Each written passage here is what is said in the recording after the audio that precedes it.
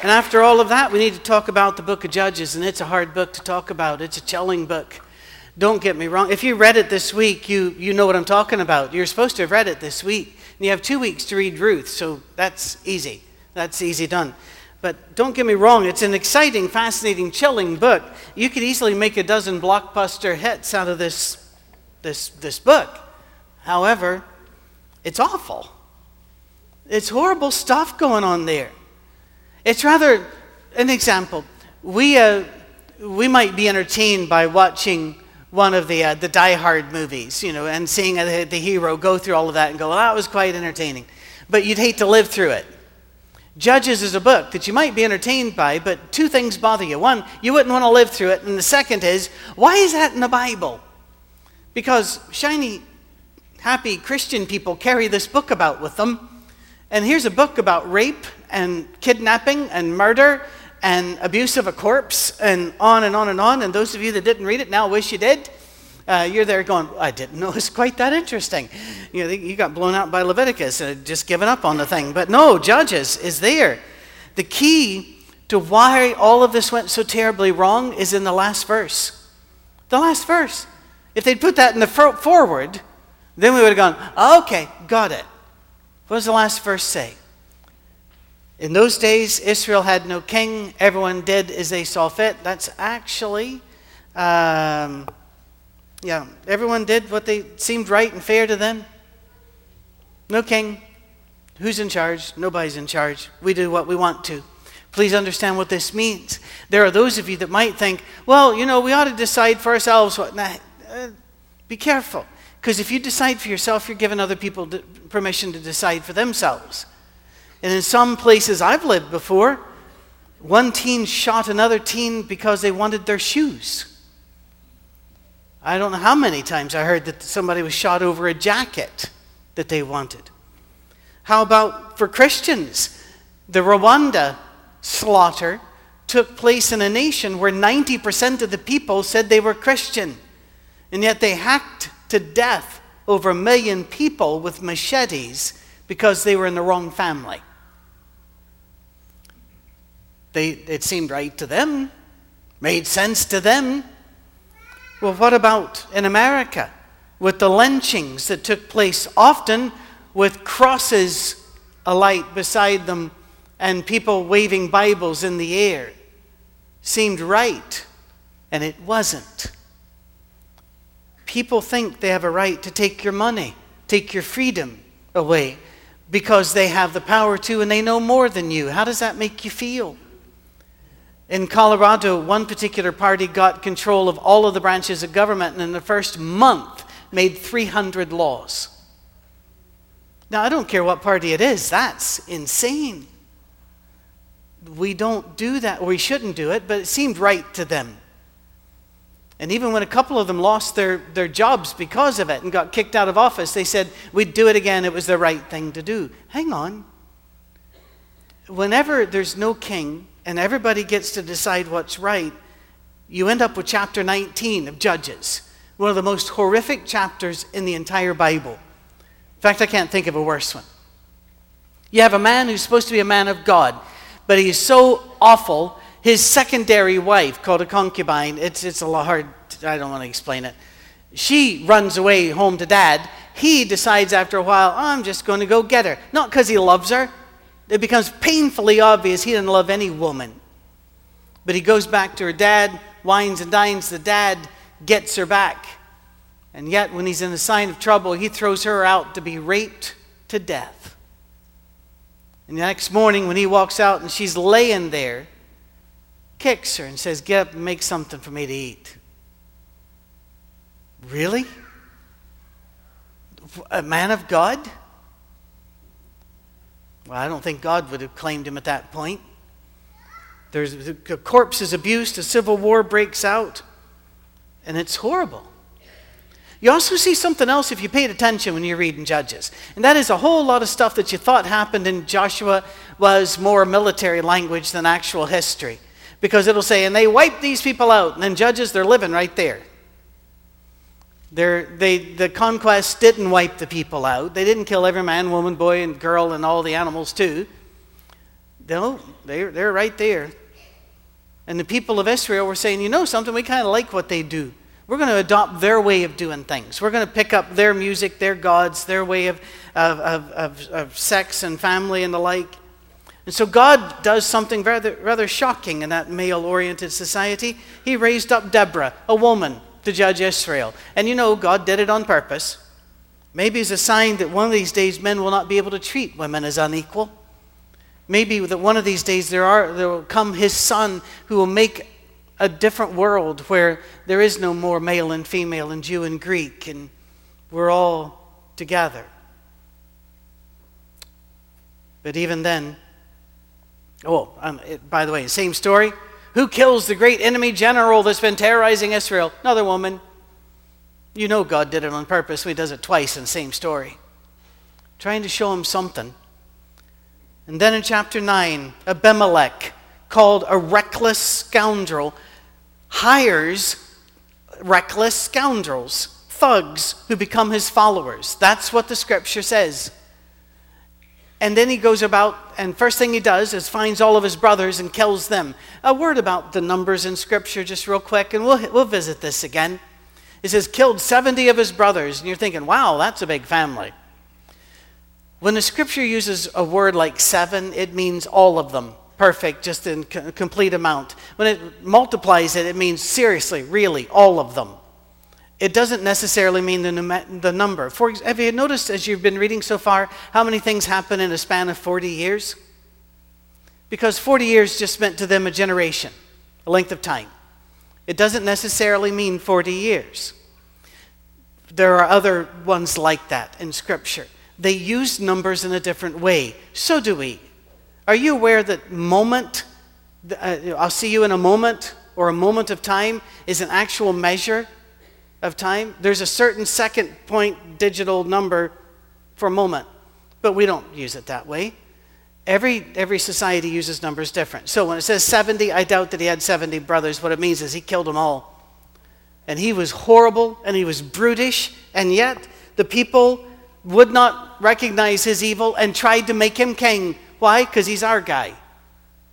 If he's our guy, he can do whatever he wants to. You see that in politics all the time. This guy does it, everybody, that's horrible. This guy does it, and they say, no, that's fine, he's our guy. No, you can't do that. No, God is our king, not people. And Abimelech was a thug. But same thing happens next story. Jephthah the Gileadite, who is such a stupid person, he ends up promising to kill his own daughter. And there's no way to pretty up that story. And I've had people read that and say, why did God have... And God had nothing to do with this. This was his decision. He's the one who made the stupid thing. God had no part in this. He was also, it said, he hired thugs to terrorize his own people. But the people said, that's all right because he's our thug. What a horrible mess. Then you got Samson. He's handsome. He's clever. He's muscular. He's an immensely strong fellow, but he has a great serious weakness for pretty women. And God even used him. He did what Samson did, what was right, seemed right to him, but it was awful. And it ended in death. Remember something else about this book. It wasn't written for hundreds of years after the event. They could have wiped these stories out. They could have said, and Samson was a really good guy. He went to church a lot. But they didn't. They told the story. They could have left out the Jephthah horror or the cutting up of the corpse and the civil war among the Jews because of it. But they didn't. Why? Because we needed to remember what happens when everybody does what is right in your own eyes and you don't have a king. You don't have the right king. Judges 18:1 says it again. In those days, Israel had no king. Now, by the way, that shows you once again, it was written long after the event because it has to explain it. Now, they didn't have a king back then to stop this. They didn't have a king back then to set things right. But it also has another meaning, that God was not their king either. Every person was their own authority. And you know something? That's exactly what the devil promised Adam and Eve. You do what I want you to do, you get to decide what's right and wrong. That's the very thing. They're in paradise, and the devil says, I've got something better for you. You can be like God. Make your own decisions. What happens when you do? Book of Judges. So the Israelites did not hide the story. They passed it on to the children. In chapter 21, after the Civil War, the men decide, you know what would solve the problem here is if the Benjamin tribe had more women. But we're not going to let them have ours because we're angry at them over the war thing. So we're going to help them kidnap other women from other tribes and force them into sexual slavery. That's what happens if there is no God. Whenever I talk to my atheist friends, and they're friends, we're not enemies, I'll say, I read the book of Judges and I look and say, welcome to your world. And they'll say, no, the community will gather and decide it. And I'll say, you are aware that Hitler was voted in by the vast majority of his people. It was not a minority movement. The community decided. Communities aren't good at this. We need an outside source of morality. We need a God, a standard. I'll never forget, I was called by Ohio State and asked if I would branch out and teach in another class. They wanted me to teach one on ethics, medical ethics. And I said, sure, I can do that, but be aware I'm going to bring in God. And they said, well, you can't do that. And I said, well, then I can't teach the class. And they called back 3 or 4 times, doubling the salary. And they were already starting really good. It's a state school. They have a football program that generates money, so they have the money. And they kept going, and I kept wondering, I even began to wonder, what's my tipping point here? Thank God they quit calling before we reached it, whatever it is. And I told my wife, at the time, we could have really used the money. We were hurting. I said, I can't do this. Because if it's just community, look at what communities decide. Here's a good idea. Let's kill that community. No, it's got to be something more. You know what seems right to God? Jesus. That looks right to God. And then he says, you do that. You be like him. You treat women like him. You treat other people like him. You treat your enemies like Jesus treats his enemies. You act like this. Now, does that seem to make sense? No, I'll grant you, it doesn't seem to make sense. But a whole lot of what God tells you to do and asks you to do doesn't seem to make a lot of sense. And if you don't believe that, read the book of Judges, and I'll tell you one of the stories. Gideon. I love Gideon. I love the story of Gideon because I love Westerns, and Gideon is a Western. I know, it didn't take place in West Israel. No, it's a Western. Westerns are a motif, a theme. Most of your police dramas are Westerns. They're just redone and put in the modern. It's amazing how many times the Western drama motif comes. And this is the first one, actually. You have bad guys have come to town. The Amalekites, Midianites, bad people. And they've taken over the town. Now, the town people are very meek. They're very frightened. And they're told by the Amalekites, give up all your weapons. And so they do. They think, well, now they'll treat us nice because we don't have any weapons. That's never worked. And now they're in trouble. No, believe me, British police, my wife and I were holed up in our flat above a street during a riot once. And underneath they're kicking open shop doors and the like. And the police weren't able to stop it. They don't have guns. What are they supposed to do? They're running around going, very naughty. And that doesn't really stop things. And Cammie said, what are we going to do if they kick in our door? And I said, well, I don't know about you, but I want to jump on your back and say, I found a foreigner. The woman refuses to be comforted. She just refuses to be comforted. Anyway, she knows where I sleep and I'm still alive. That's just an amazing thing. It really is. But think of Shane or think of the Magnificent Seven. What do you do when the bad guys have taken over town? You go find a hero. You need a hero. And it might be like Shane, the great gunfighter. It might be like the Magnificent Seven. Some thugs, but they're your thugs. There's some female versions of the Western as well, by the way, like Dangerous Minds, the movie, or the series and the movie, Christie. That's a Western. It really is. It's less violent, but it's still a Western. The Bible is full of these. The bad guys have taken over the town. Midianites are really running the show. So now what happens? The Israelites are hiding because every time they get something, the bad guys take it away. So where are you going to find your hero? Well, just like all Westerns, the townspeople come to one guy and say, would you be our hero? And he's going, no, what have you done for me recently? I have no interest in helping you. And so the reluctant hero, he says, you didn't do anything for me. You don't like me. Now you want to come for me. No, I'm not going to do it. And the people assume that rejection is complete. There will be no hero. But then God decides to go talk to a hero. And he finds the hero threshing wheat in a pit. Now that's hilarious, but you don't really get it because the last time you threshed wheat was weeks ago. You thresh wheat outside because it's very dirty to do this. And you have to knock it out of its little casing and get the kernel out of it and separate the two. And so you're throwing it up in the air and it's dusty and you beat it again and you throw it up in the air until all the chaff is blown away and you just have the kernels of wheat. But he's doing it inside in a pit. Why? He would encoded, choking, coughing. Why? Because he's afraid. And God goes and, it's hilarious. God goes, stands in front of him and goes, "Hail, mighty warrior." All right, that's just sarcastic. It's just an amazing scene right there. And Gideon is not impressed by this at all. If you think that would rock Gideon back on his heels and the like, he isn't. Whenever the guy goes, "I'm God," and he goes, "Well, what have you done for us recently? I'm not impressed by you."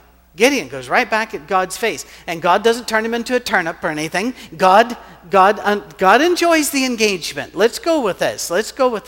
And so whenever he says, no, I want you to save Israel, and he goes further and he says, go in the strength you already have.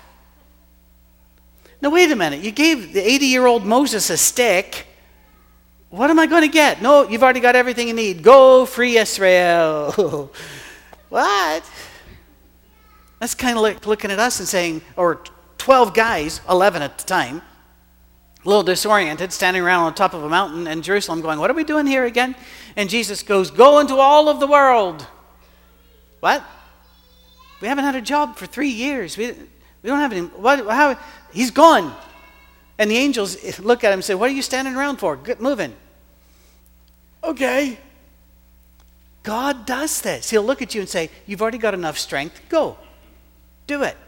Well, Gideon is still not impressed. He even says in Gideon 6, verse 15, the equivalent of, why are you picking on me? I'm not important. I'm small, I'm scrawny, I'm the least of my family, and my family's not impressive. And I think I've got a cold. You know, it's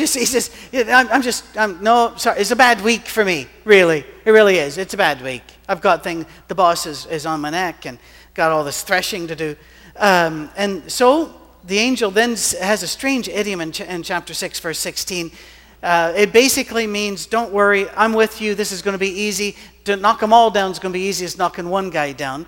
Gideon's still unsure about all of this. So he decides, maybe I'm going about this the wrong way. So he says, he thinks maybe God is hungry. Don't know how long the trip's been. So he says, you wait right there, and I'll make you some goat soup. Which, I don't know about you, but I'm in. You know, goat soup, I'll wait. You know, let's see how this works. Goat soup and some bread. So he says, and it's very funny to me, because he tells God, stay right there. Don't go anywhere while I go make this. And God goes, okay. That's wonderful. You got to love God. Those of you that don't think God's approachable, read this.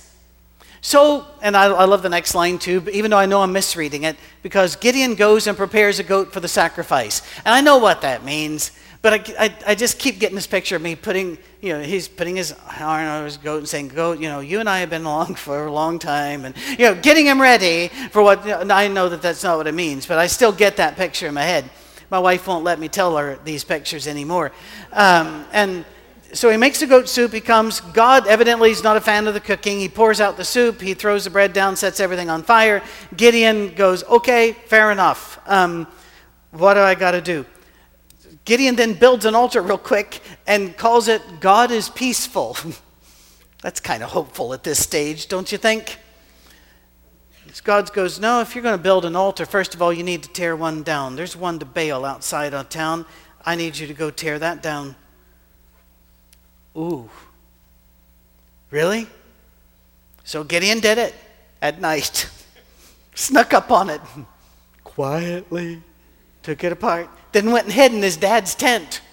Everybody's running around saying, who did it? CSI Israel. You know, who did this? And they go to the dad and they say, we think Gideon did it. Now, I have no idea why they thought he did it, because he didn't seem to be likely. But the dad basically says, well, he might have, but who cares? But you can't come in the tent. Go away. I'm busy. And so they're very angry. Gideon is so confused. And the movie cuts away here at verse 33 through 35 to the bad guys massing outside the town, just like it does in all Westerns. They're getting ready. Then we cut back in. Gideon has finally started to call some guys together, saying, we're going to fight now. We're going to fight. And so that's going well. Some people are gathering. But Gideon is still not really sure about this God person. So he decides to run some science past God. He would have made a great scientist. He said, we're going to do a little experiment to make sure you're really God. Going to lay out some fleeces of some sheep. And now when the dew hits the grass, if the fleeces are dry, then we know that you're God. And so God does that. And everything is all wet except for the fleeces, which is amazing. Gideon, though, being a good scientist, knows he needs to run the experiment again, but backwards. So he says, we're going to lay them out again. Now I want the ground to be dry, but the fleece to be all soggy, and God does that. And you can almost see Gideon going, because that's not what he wanted. That was not the result he wanted at this point. But he gets it. So he gathers his men together, 32,000 men. Now that sounds like a lot of guys, but please remember, the only way to really, your guys to get the other guy, was to get the other guy and hit him before he hit you. It was just, run into Jim, that sort of thing. Kick Harry. That's all you got. You don't have any long distance weapons at all. You need about a 4-to-1 ratio if you're going to overthrow somebody. And they didn't have that. A lot more Amalekites and Midianites. 32,000. So he's got them all together. God's reviewing the troops. And goes up to Gideon and goes, you know what I'm thinking? And Gideon in his head's thinking, yeah, we don't have enough guys. God's going, you got way too many guys. Tell everybody if they'd rather go home, they raise their hand. 22,000, go home. And the other 10,000 are standing there going, wait, what? I was thinking, what did he say? I missed that. I was thinking about goats and so God looks down at the 10,000 and goes, well, now we've got a problem. And Gideon's going, yes, we do.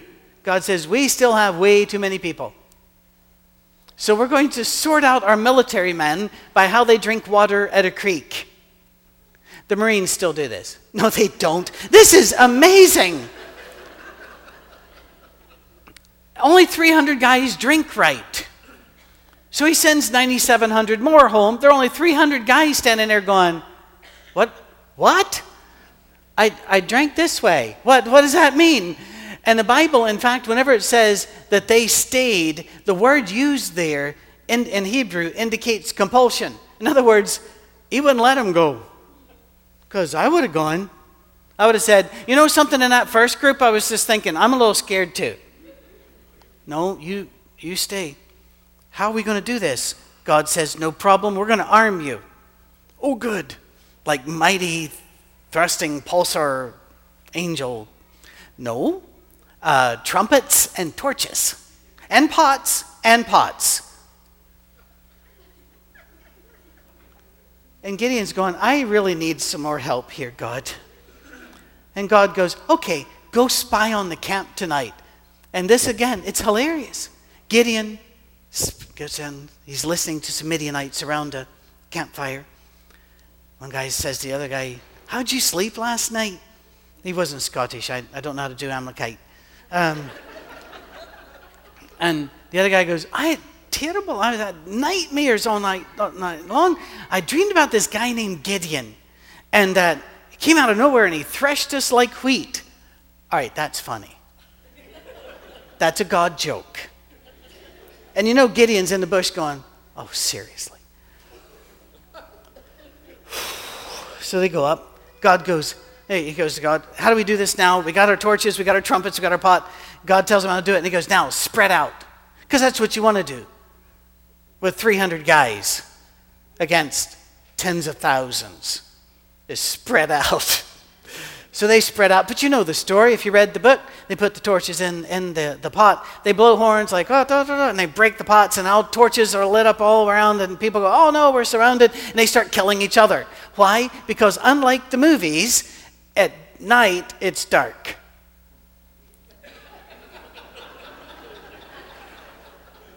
And you're not wearing uniforms. So you're just tearing out of your tent with a sword, and you're hearing, we're under attack. And you're killing each other at this stage. After a while, they panic and are all starting to run. And for the first time in all of Scripture, we actually get, in the first Western, 7:24. Head them off at the pass. Seriously. God goes, see how they're running? If you go around this way, you can beat them to the pass. It's a Western. And it doesn't make sense unless you realize, first of all, God likes us, doesn't mind playing with us, doesn't mind teasing with us, doesn't mind getting sarcastic with us. He says, come, let us reason together, says the Lord. Let's do this together. Because if you do it on your own, you're going to end up in a threshing pit. And you're going to end up with a dead woman. But if you do it with him, you don't even need a sword. You just need to pay attention and let God do it. Comes a time when faith is all you've got. You may not feel like you're ready for this go into all the world business. You may not feel like you're ready to take on the challenges that God has placed in your life. And I know many of you, most of you, have amazing challenges in your life right now.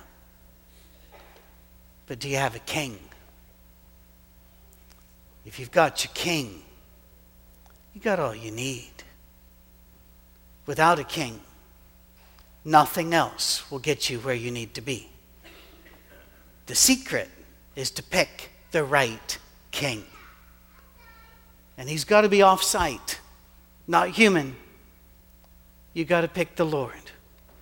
Those who do can be assured. Mark, if you'll come forward and lead us in our last song. Can be assured we picked right and victory will be ours. Let's stand and sing of our faith.